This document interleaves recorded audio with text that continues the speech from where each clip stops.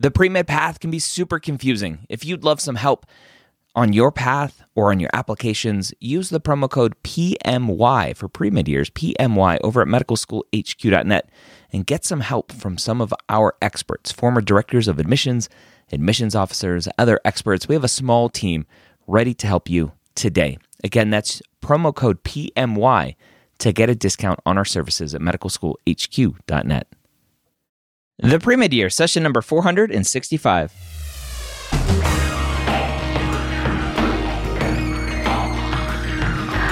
Hello, and welcome to the Pre-Med Years, where we believe that collaboration, not competition, is key to your success. I'm your host, Dr. Ryan Gray, and in this podcast, we share with you stories, encouragement, and information that you need to know to help guide you on your path to becoming a physician. Well, welcome to the Pre-Med Years. Thank you so much for joining me today. Another great Q&A from Instagram last week. I'm loving Instagram Lives these days because I'm not just reading and answering questions. I'm actually bringing students on and we're interacting and having great discussions. It's one of the reasons I love doing Ask Dr. Gray pre-med Q&A, because I get to have a live 20-minute or so session with a student, just helping them on their journey to medical school. And that's what we're doing on Instagram. If you want to be a guest on Ask Dr. Gray, on application renovation, on mission accepted, if you get to that point, which hopefully you will soon, then go to medicalschoolhq.net/apply. That's medicalschoolhq.net/apply. And we set up a page there where you can just kind of click on which thing you want to be a guest on, and we'll get you on. And hopefully, and we'll share your story with the world to help more people. That's been my mission here from day one, is to help kind of demystify everything, to help kind of democratize this whole process so that everyone gets this information for free. We believe that the information to get into medical school should be free, and that's why we continue to create podcasts and videos and everything else to give you that information. And yeah, a pretty packaged book will cost a couple dollars, but other than that, it's almost all free out there for you from us. So medicalschoolhq.net/free. Let's go and jump into our IG Live. What's going on, Instagram Live? It is Friday, 11 a.m. Eastern. That means it's Q&A day. It's Q&A day. Hello, hello. I'm excited for Q&A day. Hello, Yvonne, Genealogy, Bridging the Fridge. What's up? What's up? What's up? I'm excited. It's a good day. We're going to have some fun. We're going to maybe give away some stuff. We're going to hang out. We're just going to be. As always, if you are new here, what we do today is just answer questions, hang out, and really just help you understand and get a better sense of your journey.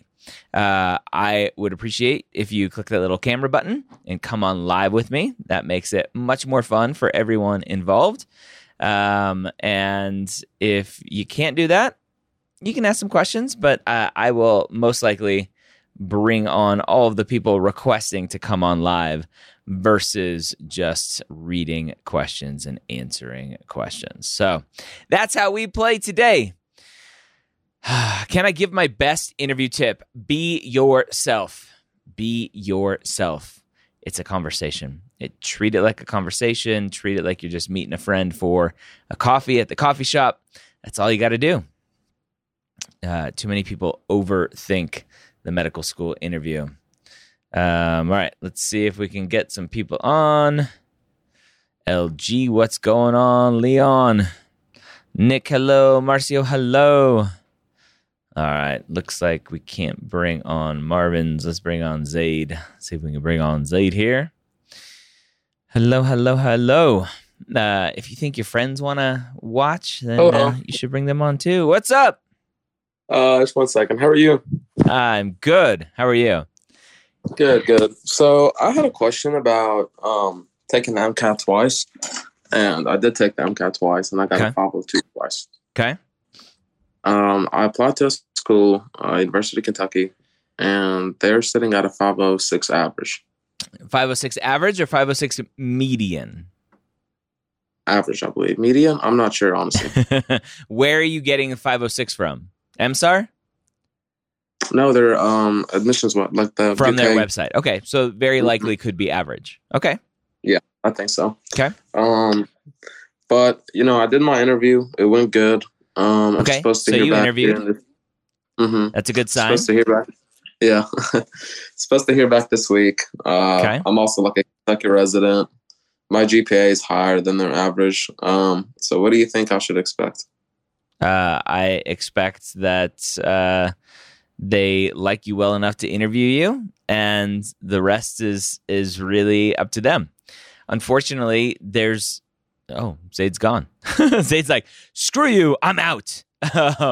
I'll finish the answer. Unfortunately, there's no formula, there's no equation to tell people here's what's going to happen, right? Because you have a 502, because it's 4 points lower than the average, because whatever, there's no easy way to tell you what's going to happen. The MCAT is one variable. Your GPA is one variable. Your extracurriculars are another variable. Your letters of recommendation are another variable. Your interview is another variable. So many variables. So you got an interview. Now you just wait. That's all there is to it. All right. If you want to come on live and not to bounce like Zaid did, then come on and click that little camera button. We'll get you on here as well. It's the best place to really interact. Hello, Saba says, do you offer any help or advice for residency applications and doing well in medical school? I do not currently. I have done some residency personal statement editing, stuff like that. It's all the same, right? At the end of the day, whether you're applying to medical school, post-bac, dental school, PA school, residency, at the end of the day, all of it is learning how to tell your story.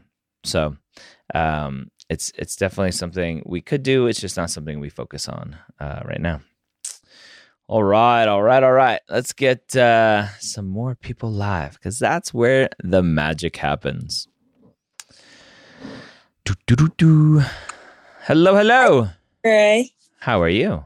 I'm good. I'm Neable. I had a question about post-bac. So somebody had told me that I have to do my post-bac at my undergrad institution just so that it can match up. Is that accurate? Not at all. Not at all. And actually, Dr. Scott Wright, who's my VP of Academic Advising at MAPT, actually typically says the opposite, is you should go somewhere else so that you're not just taking the same classes, and you can show that you can do well outside of retaking classes. So there's no rules. At the end of the day, there are no rules when it comes to where you do your post-bac and what classes to take. At the end of the day, the goal of doing a post-bac, assuming you're not doing it as a career changer, assuming you're doing it because you need to improve your grades, the goal is to show that you are academically capable of doing well in medical school. And that means getting as close to a 4.0 as possible for as long as possible. Okay. All right. That's all that I needed to That's know. it. Also, some of the post-bac programs kind of required like the MCAT to be done. Yeah, I despise that. Absolutely despise it. What they are typically doing is they are weeding people out to say the MCAT, right? They understand that the MCAT is a big variable. It's just one variable, but it is a big variable when it comes to applying to medical school. And they are using it to weed out people who they don't think are going to be able to do well on the other side when it comes to taking the MCAT. And so they weed you out to begin with and say, your MCAT score is not good enough to come to our program, and we want students who we know are going to do well, so that we can then market and say 96% of our students get into medical school. I'm like, well, no crap. That's because you weeded them out to begin with. So I absolutely despise it. And there are plenty of programs out there that don't require an MCAT. So I would look at those. All right. Okay. Thank you. The whole, in my mind, the whole goal of going to a post-bac program, especially if you're needing to improve your grades, is to build better and more robust study habits, to understand the material better, build a bigger foundation of that material so that you can do well on the MCAT. So take it for what it's worth. That's my opinion. Okay, thank you. How do I get out of the video? Oh, I'll kick you out here. Okay, thank you. Bye. All Bye. right. See, piece of cake. Kick you out. All right. Let's get some more people on. Again, if you want to come on live with me, click that little camera button with a little plus sign in it and come on. Hello, hello. Hi, how are you? I am wonderful. How are you? Good, thank you. So I took my MCAT 3 times. Okay. And 505 the last one. I applied to University of Nebraska Medical Center. Okay. I had an interview this next week. Great. I'm kind of wondering, my MCAT is 10 points below their average. It's a 515. Yeah. So their median, very likely their median, not their average. Yeah. Do you have any advice in the interview, how I can I don't want to mention that my MCAT is lower than what there is. Surprise. They already know. Yeah. So it's not like they invited you for an interview not knowing that your MCAT score is a 505. That's true. Right? So so the question that you're asking, the fear that you have in your mind is, I'm not good enough. What the heck am I doing here? Yeah. That's what you're telling yourself. Oh my gosh, I got an interview. My MCAT is 10 points below their median. I'm not supposed to be here. I'm a fraud. This is a mistake. They invited you for a reason. And This is why I despise the MSAR, and I despise looking at stats when it comes to applying to medical schools, because the MSAR only tells you the students from what that school accepted, right? It shows you the median, shows you 25th, 75th, shows you 10th and 90th percentiles, right? Right. And when students use the MSAR to pick schools and to figure out where they want to go, they look at the MSAR and they self-select into schools with stats that match theirs. Now, unfortunately, or fortunately, let's look at this, right? Hold on one second. So if we look at MCAT percentiles, and we look at the newest percentile from the AAMC, and we look at the median MCAT score for a lot of medical schools in the MSAR. It's 513, 514, 515, 518 at some schools, right? Yeah. That's 85th percentile plus. 85th percentile. There are many more students getting into medical school way below the 85th percentile. So when you look at the MSAR, when you look at median MCAT score and you try to compare it to yourself and go, I only have a shot at this school if I'm within that median, or if I'm within the 25th, or if I'm within the 10th percentile, you are doing yourself a disjustice, because the MCAT is just one part of the application. They invited you for an interview because they liked your application. Okay. Including your MCAT score. To them, your MCAT score is good enough. Now, post-interview, when the admission committee gets together and they talk about you and try to figure out if they want to invite you for an interview, it may be an issue. They may love everything else about your application, and they, at the end of the day, they just go, you know what, that 505 is just not good enough compared to all of the other applicants we have. But that's their problem, not your problem. You don't have to mention it. You don't have to justify it. If they ask you about it, sure, talk about it. Where do you think you went wrong? Were you scoring 510, 512, 515 on practice tests and you just had a bad day? Right? It's your third time taking it, so that's probably not it. Right? So don't worry about it, is the final answer. You have an interview, prepare the best for your interview, and don't worry about having an MCAT score 10 points lower than their median. Yeah. I'm reading your book for the interview, and your ethical questions kind of scare me when I'm looking. Like the one, like, if you gave a medication to a son and like, I'm the father, what do you say to me? And they accidentally died. I was like, I don't even know how to answer that kind of question. Like, no, you do. You do. And here's the problem, right?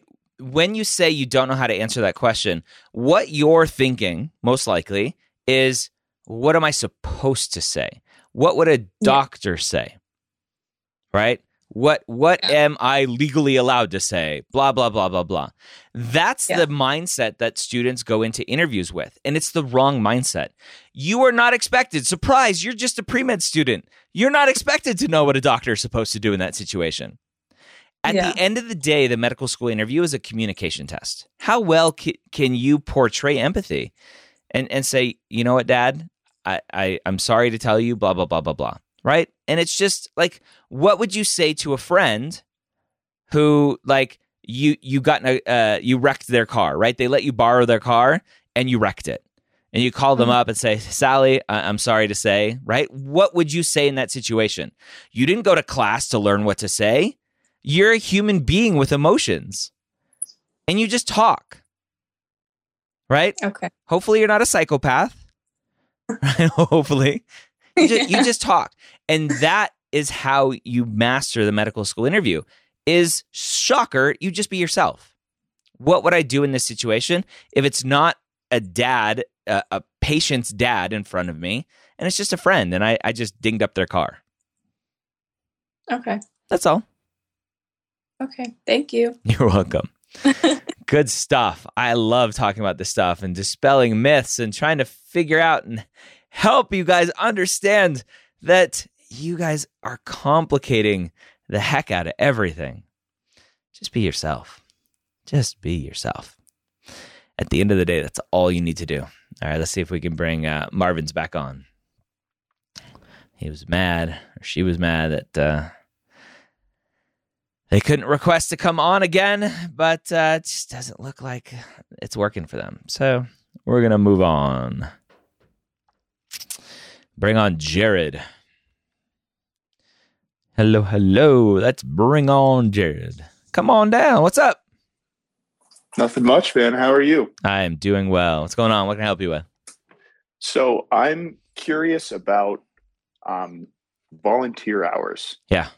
So I cranked out about 600 this past summer. Okay. And I don't plan on applying for another probably 2 to 3 years. Yep. Would it seem like a bad thing if I just stick with those 500 or 600 and that's it? Or would it? I tell know me. It'd probably look better. But you tell me. What does it look like if you did that? And when you say volunteer hours, are you talking about clinical hours or like Habitat for Humanity type volunteering? No, this is so I'm an EMT, so I have about like 3,000 clinical hours to this point. Okay. But this is primarily just to like community service hours. Okay. I guess I should call it. Non-clinical volunteering. Yes. Okay. Awesome. So that's great. It's one of the lesser important things when it comes to an application. So I don't think I don't think schools will have a huge issue if you do that. It potentially will look like you're checking a box, but again, it's one activity in a sea of all of your activities. So if you're an EMT, if you continue to do that, great. You are showing consistency in your activities, just not in one. So Got it. I worry less about it being non-clinical, or I worry less because it is non-clinical. I would worry more if it was 600 of clinical and that's it, and there's no consistency, because then what you're doing is you're applying to medical school saying, hey, I really want to be a doctor. I love being around patients. I haven't been around patients in 2 years. Yeah. Right? That's the bigger issue in my mind. So now, if you can go and volunteer once a month, once every couple of months at the soup kitchen, whatever, great. Keep doing that. But if not, that's okay too. Okay. Now, clinical volunteer hours, is that important? No. So it's always this like big confusion and just semantics a lot of time. Is students will say, I have volunteer hours, but volunteer could be non-clinical or clinical. And that's just the language of the application service, right? AMCAS, which is the biggest application out there, they break it down into volunteer clinical, volunteer non-clinical, paid clinical, paid non-clinical. You are not given bonus points because your clinical is volunteer versus paid. So if you have paid EMT experience, great. You don't need volunteer clinical experience on top of that. Gotcha. All right. Thank you very much. You're welcome. Yeah, have a great day. You too. All right. As my good friend, what's his name? Can't think of his name. Oh man, I have his book. I'm like, I started his book and then I kind of got bored after a while.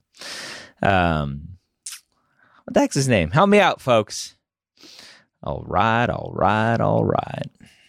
Who is that? Who is that? I can't think of his name.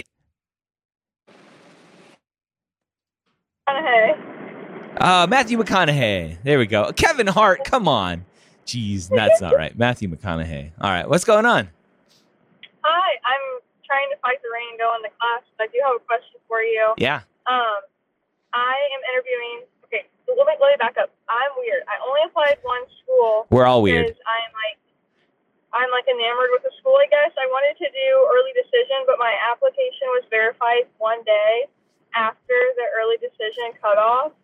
But I'm so dedicated to the school that I would, if I didn't get in this cycle, would take a gap year and reapply because I want to go so bad. I guess I can.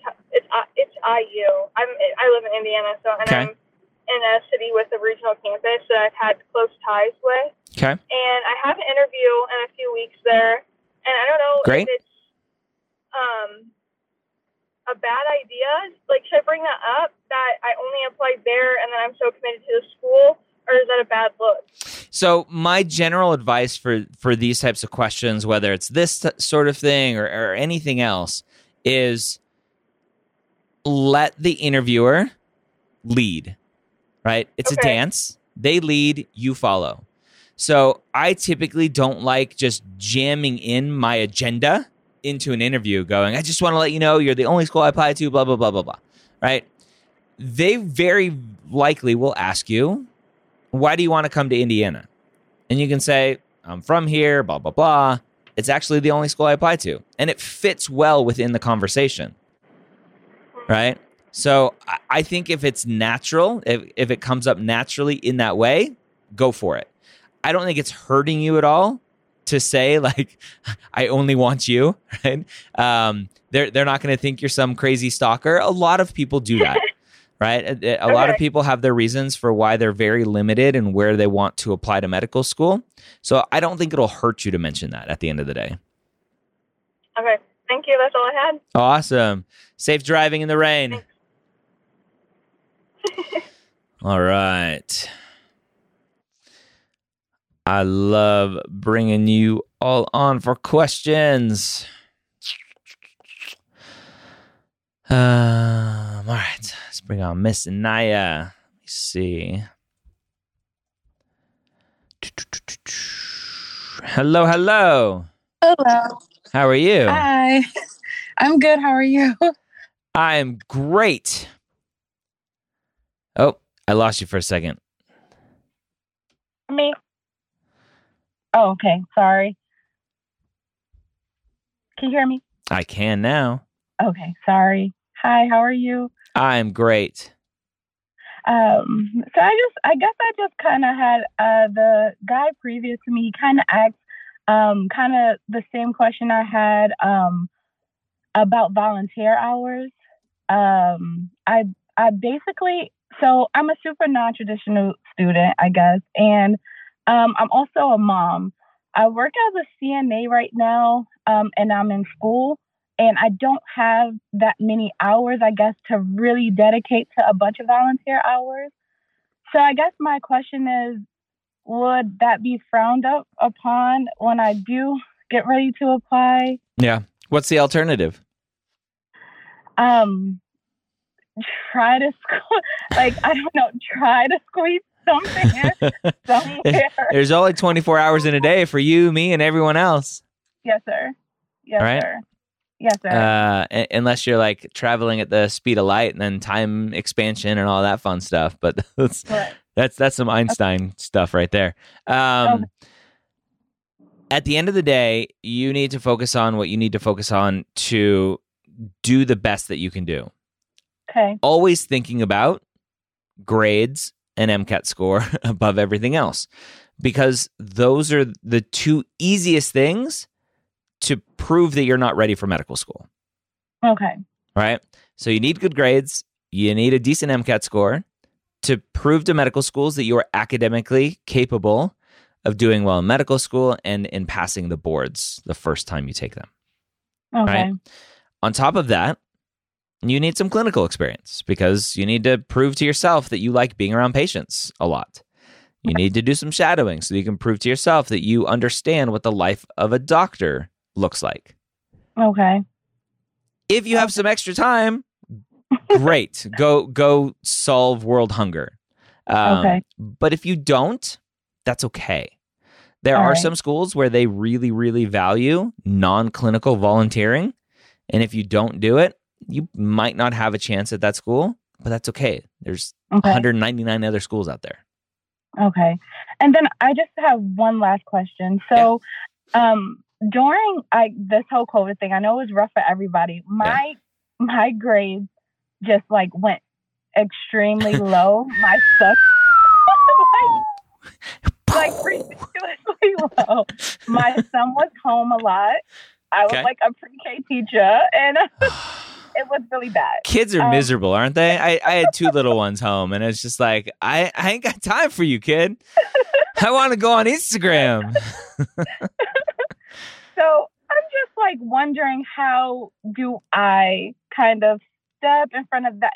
Not trying to like avoid it, but like be honest about it, because like there was something going on. And yeah, you know what? They obviously know this stuff was going on. And so it just depends on the types of questions that are asked, typically in a secondary application. You may want to think about writing a disadvantaged essay. So disadvantaged essay is very open to interpretation on how do you want to classify yourself as disadvantaged. If you're a mom, a single mom, whatever it is, you got a kid at home and your time to commit to school is going to be different than a quote unquote typical pre-med student, then maybe you want to consider yourself disadvantaged, and that may be a good spot to mention just COVID and being a pre-K teacher or whatever teacher and also a student and also whatever, right? There are lots of things to think about there. But if you don't want to mark yourself disadvantaged, there are usually lots of secondary essay prompts that will give you an opportunity to talk about those things. Yes, sir. Well, thank you so much. You're welcome. You're welcome. How much, the bigger question is, when are you applying to medical school? So it looks like I originally started at a community college, and then this is my first semester at an actual like university. Okay. So I guess I'm considered a junior, but I think for me, I would have to do it maybe in a year and a half or something like that. Okay. Only because I don't think I'll be able to stand I like that answer because it gives you a longer track record post bad grades in COVID to show that was a fluke and that you are a good student. Right. And then I did get your book I got your book, and I guess like I'm gonna only take a couple more minutes. You're fine. Want how you would I was in the Navy for only 4 years, and I want to know how. What do you mean only 4 years? You were in the Navy for 4 freaking years. That's more than 98% of other people or whatever that stat is. So don't only 4 years me. Okay. I mean, it is the Navy. It's not the Air Force. So absolutely. Absolutely. And I just want to know how I would, because it was a completely different job than going into this field. Mm-hmm. And I just want to know how I want to make, I don't know, how would I incorporate that? I guess it's the most common question I get from vets, military vets, and non-traditional career changers in general, is how do I make my prior career, whether it's military or not, either stand out on an application, or how do I show that it's going to help me be a doctor? Yeah. Okay. And those are two questions that you don't need to worry about. Okay. You need to, in your application, obviously check off that you're a veteran and honorably discharged, I hope, and all that stuff. And then in your activity list, you will put that you were in the Navy, and you will put your job, and you'll talk about in your description the impact that it had on you. You do not have to tie random stuff into how it's going to help you be a good doctor. Okay. Just being in the military, the far majority of people reviewing your application will understand the commitment that it takes to be in the military, the dedication that it takes to be in the military, the teamwork and communication skills that it takes to be in the military. Yes. And all of those things on their own will help you stand out without you writing, well, being in the military really helped my communication skills, which is going to help me as a doctor, because communicating with patients is a really important thing. That's how a lot of students write their extracurricular activity descriptions. And in my opinion, that is the wrong way to do it, because it doesn't show me who you are. It shows me who you think I need you to be. Mm-hmm. Yes, sir. Makes sense. Got it? Yes, sir. Have you checked out Mapped yet? Yes, sir. I have. Are you using it? Yes and no. Yes and no. Okay. Would you like a free year subscription with Mapped Advising and Mapped Chat in it as well? Yes. So you can chat with one of our advisors right inside of Mapped and ask questions as you go? Yes. All right. Then shoot me a direct message, and I'll give you some details on what to do. Yes, sir. Thank you so much. You're welcome. Thank you for having me. You're welcome. All of that, despite of that ugly hat that you're wearing. Yankees, get out of here. I'm sorry. Have a good day. You too. Bye-bye. Bye. All right. Let's get some more people on. I love you guys. This is so fun. Knock him out of the box, Rick. I love it. Oh, man. Hello. Hi, how are you? Wonderful. How you doing? Good. I didn't think I'd get on here, so now I'm really nervous. So I have a couple questions. I am non-traditional. I am 37. Okay. And I am a junior for my undergrad. So right now it's about a 3.5 GPA and about a 3.6 for science. Great. So I think I'm doing okay there. Yep. And then upward trends. Yes, upward trends. Great. That I have been trying to make sure, because I didn't do great in biology my first semester. So, I was a paramedic. And I also worked as a nursing assistant. And I think I kind of got it answered before, where that's okay for clinical experience. Mm-hmm. But do you suggest that I shadow as well? Okay. So a little bit. Top of that, you don't need hundreds and hundreds of hours of shadowing, but if you can get a shadowing day every month or two, great. Okay. All right. I went when I was working as a CNA, I was working in trauma and SICU. And so I kind of stalked the trauma surgeons a little bit on my breaks to get a little bit more experience. But also because I'm a Gemini and I have very, very weird interests.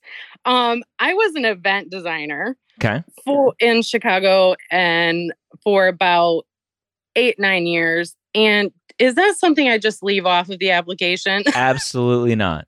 It's very going back to the last student asking the question about how do I make my prior thing look good on the application, or how do I make it stand out in terms of how it's going to prepare me for medical school. You're sitting there thinking event planning has nothing to do with medical school. It has nothing to do with medicine. It has nothing to do with preparing me for a physician. So it's just useless. I'm going to leave it off. Okay. When in reality, what it does is it gives context to your whole application. Okay. It gives an extra piece of, it sounds like a very big part of your timeline to show what you were doing, right? You didn't just disappear for 8 or 9 years. You were an event planner.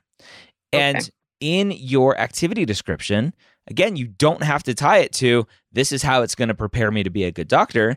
You just talk about the impact that it had. Were you really passionate about it? What did you love the most about it? You could talk about it in terms of impact, how many people came to your events, like how many businesses were impacted by your events, how much money was raised for the events. And those types of numbers, especially from a business world, shows impact. It shows the impact that you as a person can have on everyone around you, and tells me so much more about you than the fact that you just were CNA or that you shadowed or whatever else. Okay. So absolutely do not leave it off of your application. Okay. Would you suggest that I renew my paramedic before I apply? Do you think it matters at all? That kind of stuff doesn't matter. You don't need to put on your application that you have a paramedic certificate or a license, whatever. It's what you did with that license that matters. Okay. All right. Do you have any other suggestions? I'm planning on applying or taking the MCAT in March. Okay. Did you register yesterday or 2 days ago? No, I haven't. Okay. Go register. Make sure you get a seat. Okay. And then do you have any other suggestions? Because, I mean, I'm 37. Yeah. So do you have any other suggestions? My dream school, I don't know if it's within reach, would be Northwestern or Rush. Okay. Do you have suggestions for me? I'm just really nervous that people are going to go, you're old, you don't have the time to have this big, great career. And yeah. How dare you want to live your life past your 30s? How dare you? How dare you have aspirations past your 30s? You should have figured this shit out already. Sorry, I normally don't cuss on here, but I went to the military and I had kids, and now it's my time. Yeah. If you are super interested in those schools, reach out to them now as a non-applicant. Reach out and just say, hey, I'm non-traditional. I wouldn't focus on your age so much. You've mentioned it a couple times. You're like, I'm too old is the backstory behind mentioning your age a few times. That's not an issue, right? Okay. That becomes a little bit more of an issue, right? Just realistically speaking, when it comes to applying to residencies. When the residency directors are like, you're not going to be able to hang for 80 hours, 90 hours a week because you're old. But lots of non-traditional students in their 30s, in their 40s, in their 50s go to medical school and complete residency without a problem. So take that out of your head. And if you are super interested in a couple of those schools, just reach out to them and try to formulate very specific questions for their school. Like look at all their admissions criteria. If you're missing something, reach out to them and say, like, do you allow a substitution of this course instead of this one, or this letter of rec instead of this one? So you can really just dive in there. And then really stay on top of, are they doing any sort of virtual open houses? Are they doing any sort of like the virtual things, the med school fairs that the AAMC and COMIS put on? So just be there in their face. Okay, thank you. You're really welcome. appreciate it. I'm going to go bio midterm, biochemistry. biochemistry midterm. So Go crush I it. really thank you. Yeah, have a good one. You- All right. So you can see that a lot of the questions are founded in fear, right? Fear of being rejected for age, fear of being rejected for a lower MCAT score than what the median or average is, fear of not portraying my activity just right, fear of saying the wrong thing in a medical school interview. And I understand, right? I've been through this process. I understand that there is a lot at stake because you want to be a physician. You need to get into medical school to do that. And there are these people there that are picking apart your life story that you put in your application. And there's fear that it's not good enough. And I want to tell you that you don't have to stand out. You don't have to try to be better than everyone else. You just have to be yourself. Yourself is good enough. Yes, you have to have good enough grades. You have to have a good enough MCAT score. It doesn't need to be a 515. It doesn't need to be a 4.0. It has to be good enough to give medical schools the confidence that you are going to pass medical school in 4 years. You're going to pass your board exams first time taking them. That's the most important thing to think about. Good enough there. And then you just have to be a normal human being, right? You just have to be a normal human being who can communicate, who can write essays, and has done their due diligence in exploring healthcare, exploring medicine, putting yourself around patients, putting yourself around physicians. At the end of the day, that's what it's all about. All right, let's bring on some more people. Hello, hello. Hi, Dr. Gray. How are you? I'm good. I'm actually using the Lifelines account. It's two of us. It's Priscilla. She's a nursing student, and I'm a career changer post-bac. I just graduated nursing school. Okay. So I had a few questions for you. I just started my formal post-bac program. Okay. And I'm kind of confused on the timeline because I finished my post-bac at the end of April in 2023. Okay. So I'm confused. If I want to apply for the cycle that would be opening up in that May, when would I take my CAT?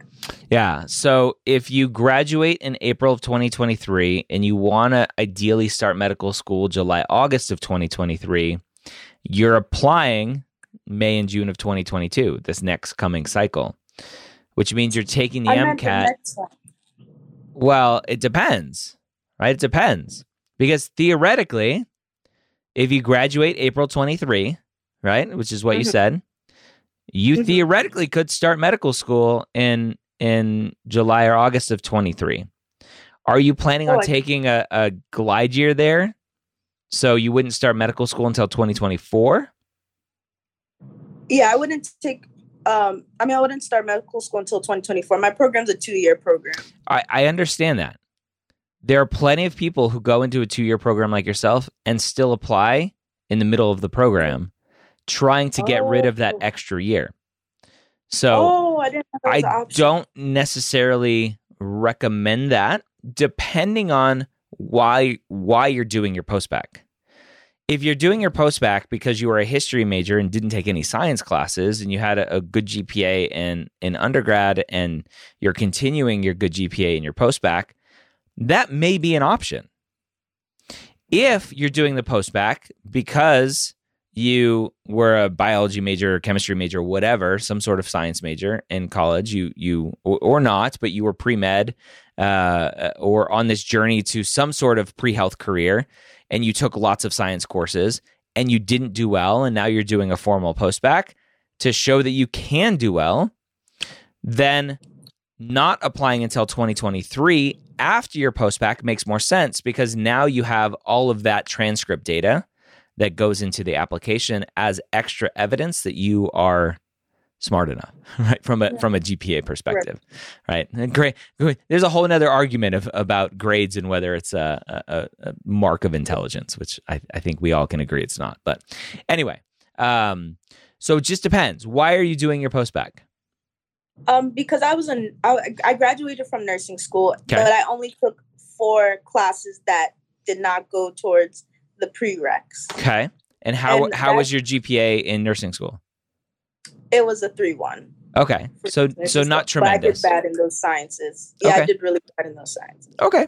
So there's potentially your answer. So you should apply May, June of 2023. Yeah. Right after you graduate from your postbac, which it sounds like that was your plan. You wouldn't start medical school until 2024. That means that you're taking the MCAT ideally by April of 2023. And so you're going to be finishing your postbac and studying for the MCAT and working on all of your application stuff at the same time. Okay. Which is a lot. Yeah, it is. I was just like, I know the big thing you emphasize is like applying early, applying as soon as it opens. So I guess April would be enough buffer time to start taking in April, get my results in May, and see if I like got an optimal score, and that would give me room to take it again if necessary. Yeah. Yeah. And remember, you can submit your application without an MCAT score. So if you're feeling too much pressure and you're not going to get it done and you need to push it back until May or June, like that's okay too. I would still recommend getting in your application in June, July-ish, so that you're earlier on there. Okay, that makes a lot of sense. And I have one more question. Yeah. In terms of, like, I'm kind of worried because when applying to my postbac program, they calculated my BCPM already for me. Okay. And I have mapped. I haven't been able to plug in everything for MAP because my school's course catalog just got uploaded. Okay. But in terms of like my BCPM, I remember she said it was like a 2.9 because of the 4 classes I took in for nursing school. If I'm able to show that I did well in this program, would it average out my nursing grades plus the postbac? Mm-hmm.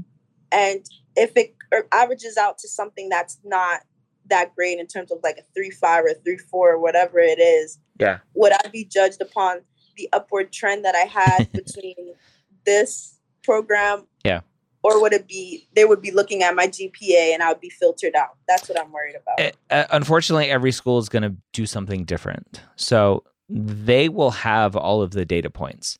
They will be able to, if they choose to, if it's part of their process, to see that upward trend. They will be able to see that there's this standalone postbac program that you did and choose to evaluate you mostly on that if they want to. There are other schools out there that only look at the last 20 hours, the last 30 hours, the last 60 hours of credits to determine what your GPA is, to determine what your academic capability is. Right? And that's why I've been saying that word a lot more lately, or those 2 words, academic capability, because a 3.4 with a super strong upward trend shows academic capability.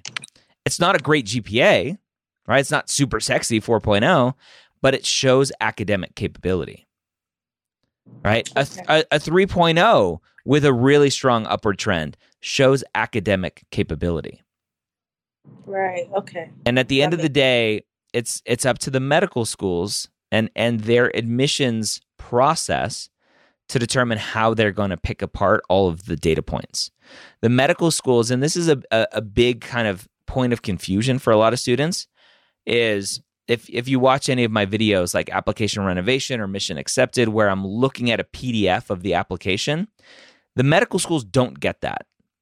The medical schools aren't looking at that PDF to evaluate your application. They're downloading all of the data points from the application service into their own software, into their own systems to manipulate and graph and chart and do whatever they want with all of the data. That PDF that you look at is just for you. Oh, okay. All right, this is making sense. So when I'm doing like the information sessions and things, because my program brings medical schools in to speak with us, is that one of the questions I should ask? Yeah, you can. Like, would they disclose that? Okay. Yeah, you can. How do you look at upward trends? Do you do any special calculations on last X number of credit hours to determine a GPA? All right. That was so helpful, Dr. Gray. I love all your videos. I love your advice. And I'm going to surely be using MAP So Awesome. thank you so much. You're welcome. Have a great day. Yes, you too. Bye. Bye. All right. Some wonderful conversations this morning. Thank you all for being here, hanging out. We can go for another 20 minutes or so if my voice can hold out. Hello, good morning. Hello, good morning. Hi, Dr. Gray. First of all, I'm actually a little bit nervous. I didn't think it was going to be that quick, but anyway, so I'm actually FSU graduate. I graduated this past May with my master's in biomedical engineering, Okay. and I did undergrad as a chemical engineer. And so basically, I'm coming in here because I am a little bit untraditional, and my family, like, I have. My dad is a doctor. My stepmom is also a doctor. My mom is a nurse. So I come from a family of like healthcare providers. Yeah. So and throughout this process, I started studying last year, and I feel like I've been on my own pretty much for it because like they didn't practice here. Like my dad went to study in Cuba, so I'm originally from Cuba. My stepmom is from Nigeria, so they all have like a different background on how they came to America and did the whole process again. So like they're not familiar with how this system works, Yep. in terms of MCAT. So anyway, fast forward, I graduated my undergrad with the 3.39, was in chemical engineer, and then my biomedical engineering degree, master's was like a 3.8 or something like that. And I just what was the master's GPA? I think it's a 3.8. 3.8. Okay. Yeah. Okay. And then I just got my MCAT score back. Yeah, because I took a 9/11 and I got a 502 on it, which is great. Not amazing. It's not bad, but it's just it's just okay. It's just what I got on my test at home. Yep. So now I got my stepmom kind of telling me, hey, like you should apply right now for medical school, and I'm completely against it because I watch your videos. You always say apply early. You have versions applying early. Everywhere it says apply early. Especially since I don't have like amazing stats. And, I kind of have that internal conflict because I want to tell them, they are a doctor, so they I guess they know what they're saying. But I'm like, but I know everywhere else it says not to. And, I don't think it's in my best interest. So I guess what do you think I should do? Well, what are the options? So basically, I'm also another feedback. I'm working right now for Biosense Western. I don't know if you be as a clinical accounting specialist. So my options are either retake the MCAT, try to get like a higher score to make my chances better. That's what I want to do, and then apply in June. That's what I want to do. Okay. So why not do that? I guess because I have mom and dad in the back, kind of like, you should apply now, and I'm like, no, that's too late. Are your applications in? No. Do you have your personal statement written? No, I will literally have to do then everything. you literally cannot. I mean, you technically could, but literally. That's what I was saying. I'm like, you're okay. Like, you can do that on a weekend. But I'm like, people take months to do this. Like, there's no way. You cannot. Years. You cannot. Say, I love you, mom and dad. You crazy. Literally. I was like, I just need to hear from somebody that knows what they're talking about. Like, you know what I'm saying? Because I was kind of, telling myself, okay, listen to, hire people that know what they're talking, and, you know, because this is what you do. Yeah. So, yeah. And then another question I had was, I'm kind of like also conflicted, like, applying for deals and like Caribbean schools and stuff like that based on my stats. Like, do you think like that's something should I just stay away from MD schools if my if I don't get a greater MCAT score? No. And just, no? Okay. No, you should not stay away from MD schools. I think you apply, you go get a better MCAT score if you can, figure out what went wrong this first time, and improve on that score. You did super well in your master's. Your undergraduate GPA, not super stellar, but your master's is great. Go get a better MCAT score and apply to the schools that you want to apply to. Okay. Thank you. You're welcome. All right. So many parents like chirping in your ear, like you should apply. Oh, you're good enough. Oh, I love you, honey. And it's just like, love you, mom and dad. You don't know what you're talking about. And so send them my way. We just did a workshop for parents of pre-meds last week, and it was a good turnout. So we're out there trying to help you, trying to get your parents off of your back. So hopefully we can continue to help with that. All right, so let's get some more people on.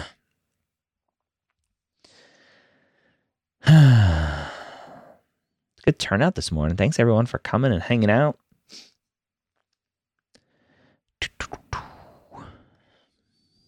All right.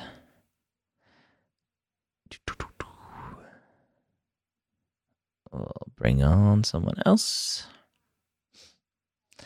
Go down the list. Next week, I should be able to go live. I'll go live on Instagram and TikTok at the same time. So that should be fun. Hello. Hi, my name is Jeline Perez, and I am going to be graduating this December 2021. So my question is, because these past 2 years of undergrad, I've been really focusing on my grades, trying to survive my pre-med years with like really rigorous classes. I didn't do as much clinical experience, like working, but I did volunteer and I did tutor, and I like those are the main components I've been doing. But I haven't done that much clinical experience. But I do hope that once I graduate this December, I'll actually have a job like as soon as I graduate. And I've been applying to drive. So I want to know like how bad is it going to affect me my application? Like when I apply in May. And I also want to mention that when I graduated high school, I did a lot of dual enrollment classes, but it was also I was part of university, part of college, part of high school. Yep. So during years, I did do clinical experience with the hospital every summer and in the spring semester as well. But will that actually count as clinical experience, or should I don't know, like I'll have time to get these clinical hours. You know, I'll be graduating. I'll be studying for my MCAT as well. I registered for yesterday. Like I'm gonna take it in March. You gave you donated to me $100 like in the past, so I saved that money for my registration. So yeah, I just wanted to know like, am I going to be affected if I start my actual like hands-on a clinical experience when I graduate? What's the alternative? There's no alternative exactly. There's no alternative, right? Are you going to not apply to medical school because you're like, well, I didn't get clinical experience soon enough, so I'm just not going to apply to medical school? Well, the thing is, I have clinical experience. Like I've done volunteering at a clinic, but it's not paid. Like it's supposed to be paid. Paid volunteer does not matter. Clinical experience doesn't matter. One type of clinical experience is not better than another, paid versus volunteer. Okay. So if you've been volunteering at a clinic, that doesn't necessarily mean it's clinical experience. It depends on what you're doing. But if you've been volunteering, getting clinical experience, that 1000% counts. Post high school graduation. So you mentioned your dual enrollment stuff earlier. That typically wouldn't count because that's still in high school, even though you were taking courses at community college or four-year university, whatever. Anything pre-high school graduation typically wouldn't count. It's just like this general rule of thumb that you just don't put anything high school wise on your application. When it comes to clinical experience? Anything. Okay, so what about if I took like English classes or math classes? Well, those are college credits. So I'm talking about activities. Okay, I see. All right. All right, thank you so much, Dr. Gray. You're welcome. So to conclude this, right, to really give you the final thing, is you don't have an alternative. It is what it is. You've done what you've done. You've focused in on areas that you've focused in on, doing tutoring and other stuff that is non-clinical. And you may be questioned about, well, why weren't you doing clinical things? Why were you tutoring? Because if you're saying you have enough time to tutor, why weren't you getting clinical? And we've had this pandemic the last 18 months, 19 months, and a lot of people haven't been able to get clinical experiences. And so that may be a silver lining for you to go, well, it wasn't available with COVID. obviously you don't want to lie and say that if that's not the truth and you were just focused on grades or whatever else. But there is no alternative. Okay. So I wouldn't worry about it. I have one more question. Yeah. Are you going to be doing more like pre-med parent workshops? Because like my dad, he was born in Mexico, right? So he doesn't have that experience with actually the college life or going into medical school. So yesterday he was kind of like getting mad because I was telling him that I'll be taking like a year and a half before I start medical school with God's will, everything will. And he was so confused and saying, well, what are you going to do? Years of college, like back in high school. So if there is going to be a pre-med parent workshop, please let me know. Also, like if there's also do it in Spanish or a different language. Yeah. Like so Verinia, who ran the workshop, she's a native Spanish speaker. So she 1000% can she's from the Dominican, or family's from the Dominican. She 1000% can answer questions in Spanish if someone is asking questions in Spanish. So that's not an issue. But yeah, we talked about it and we're going to try to put together a Spanish only workshop for those parents.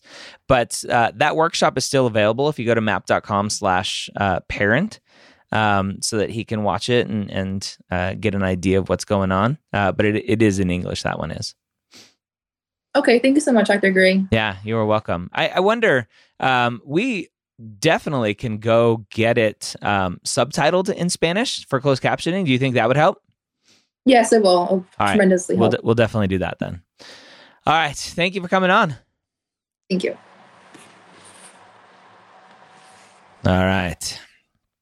I have a project coming out at some point. We're waiting. I should send an email. I've recorded like 25 or 26 episodes of a Spanish for Premeds podcast where I am the student learning Spanish. I took 5 years of Spanish back in like middle school, high school. So I understand a lot of Spanish still. I don't speak it as well, like very common, right? But I partnered with a professor at Virginia Tech who teaches Spanish for medical professionals. And so we have recorded a bunch of podcasts. We brought on some special guests to talk more about some cultural stuff as well. And we're having it converted into a book right now as well. So to help all of you non-Spanish speakers, to hopefully give you a little bit of a foundation of some Spanish as well.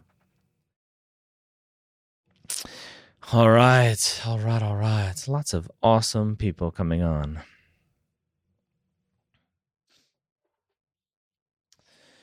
Hello. Hi, Dr. Gray. Can you hear me? I can. Okay, awesome. Sorry, I'm in my library, so I'm trying to be a little quiet. But right. yeah, so I think I have 2 questions, but maybe I don't know if there will be more that come up. But I mainly, so just to give like background info, I'm a junior undergrad, so not really planning on like MCAT maybe until like 2023, 2024. But I mainly had a question just about like clinical / volunteering, just because I know that's been like so out of whack because of COVID. Yep. I had something kind of lined up when I came back for winter break back home for a volunteering experience, but obviously then COVID happened in March and that just didn't happen. And so on campus, I had a volunteering experience, but I haven't really been very adamant of going just because it's like one of the only hospitals in the city that like accepts volunteers. There's so many people and there's only one department open. So it's restocking PPE. And when I go, there's never anything to do. And I'm just worried just because like I want to have meaningful like volunteering experiences and not just do anything.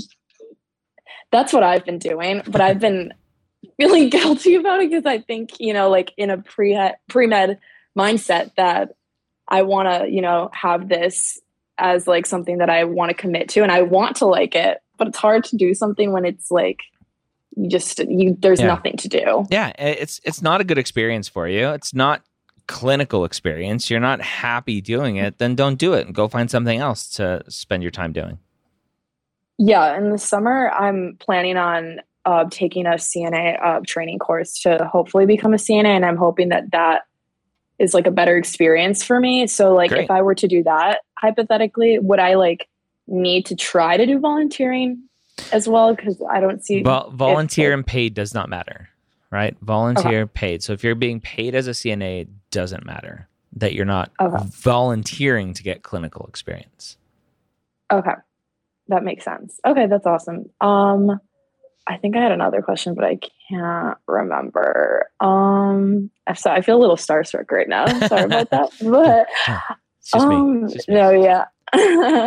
No, yeah. But I think other than that, actually I did have one question. So this coming semester, for spring 2022, I am going to study abroad and I'm really excited about that. Okay. But I'm a little worried, like kind of looking beyond after I graduate from undergrad, how that might look like on a transcript, just because I am planning on taking OChem, but I usually tend to take like 2 to 3 science courses like per semester, and I'll be kind of like downgrading this semester in junior year. You know, that's kind of like, you know, close to senior year, close to like end of graduation. So I'm just wondering like how that would look like when I'm starting to apply to medical schools, or like if I should be worried about that at all. What's the concern? I'm just concerned of like from a medical school admissions perspective, if it looks like I'm just kind of taking a break, or I'm trying to just like because you won't have the clinical experience there, or just because your courses are a little bit lighter because you're doing the travel abroad. Mm-hmm. Yeah, it is what it is. If that's what you want to do, go do it. Okay. Just because I feel like I should worry about it, but I also like pre-meds feel like they should worry about everything. That's just not the case, right? If that's what you want to do, go do it, and the experiences that you'll have will be wonderful, and you'll be able to write about them and talk about them, and you'll be fine. Okay, I think that's all my questions. But thank you so much. Have a great rest of your life. You're welcome. Thank you so much. Mm-hmm. All right, let's get Rachel back on, who was with us when everything crashed. Go live your life, says Erica. Exactly. Hello. Hey, how are you? I am wonderful. Apparently, Instagram did not like us being together here. So yeah, I was like, oh no, did I like fuck off? I actually just left, or like Zoom left an interview, and I actually have a question that popped up in my head. Sometimes at the end, they like to ask, like, do you have any questions for me? Yep. And sometimes I like have a specific set of questions to ask. Is it wrong to ask, like, is it a red flag if you ask about like mental health services, or ask about like, what does the school do? Like if a student does fail, does that like, I don't know, is that wrong? Like, I wouldn't say it's wrong. Right. But unfortunately, human nature is like, why are you asking that? Are you concerned about that? Are you worried you're going to fail? Like, and we want confident people. Right. Yeah. And so I wouldn't say it's wrong. I probably wouldn't recommend it. Okay. For one other specific reason. The interviewers very likely don't have any idea what those policies are, what those resources are. You have to remember, all of you have to remember that the people doing interviews, the interviewers at medical schools, are a broad swath of that community there. They could be lawyers in the community, nurses in the community, doing medical school interviews. They could be faculty members, instructors, professors at the institution. They could be physicians who work at the hospital as part of the faculty of the medical school, but they're not ingrained, they're not entrenched into the medical school curriculum and all of the resources, all of that stuff. So as just general advice, I don't recommend asking very specific questions to interviewers. I like asking opinion-based questions. Like, what's your favorite thing about the school that nobody knows about? Right? It helps you understand the school. It is an opinion-based question that anyone should be able to answer. It's kind of talking about themselves, which is always a kind of a general piece of advice when for interviews and asking questions. So I think there are lots of opportunities to ask questions that don't have to get super nitty gritty specific, where the interviewer is just like, I don't know. Okay. And with Zoom, so I know that Zoom can be unforgiving sometimes. One of my first interviews, I think like the first 10 minutes was like Zoom problems. Is it okay to email and like, I don't know, ask for like, I don't know. A redo? Yeah, for a redo. It's only supposed to be like 30 minutes. So I'm like, 10 minutes is lost because it's shut down like 5 times. Yeah. I'm so sorry. Was it on your side? It was on both sides. Oh, wow. So at first, and then 2 minutes later we were on, and then the whole interview shut down because the interviewer's computer shut down. And so I was like, oh no, this would be my luck. But yeah, I wouldn't worry about it. I wouldn't stress about it. I know you're stressed about it. But that's the world we live in right now, right? In this kind of telecommuting, telework, telemedicine world, people have tech issues. And honestly, your reaction to that situation likely told the interviewer a lot, right? Were you cussing behind the scene and they heard you and whatever, right? Or were you sweating and nervous and anxious? Or were you like, that sucked. Let's keep talking, right? That alone is a part of the interview process now. Okay, cool. All right. I think those are all for today. Right. Well, congrats on the interview. Fingers crossed. Thanks so much. Have a good one. You're welcome. You too.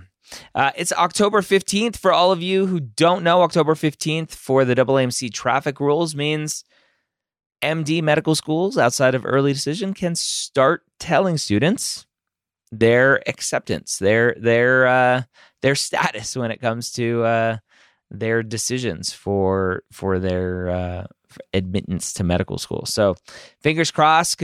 Congratulations to all of you getting those acceptances today and in the near future.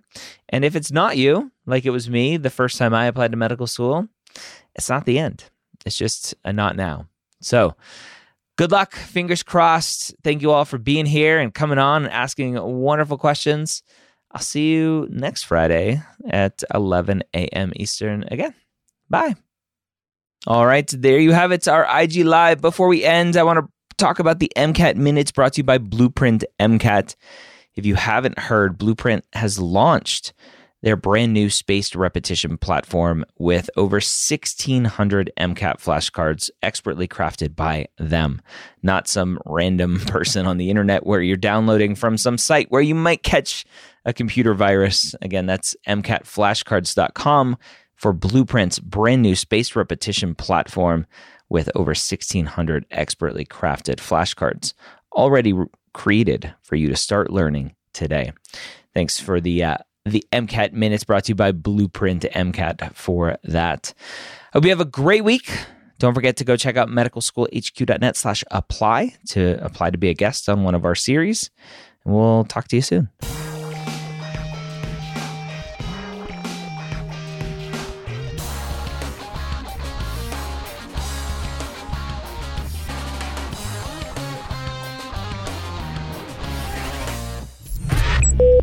This is MedEd Media.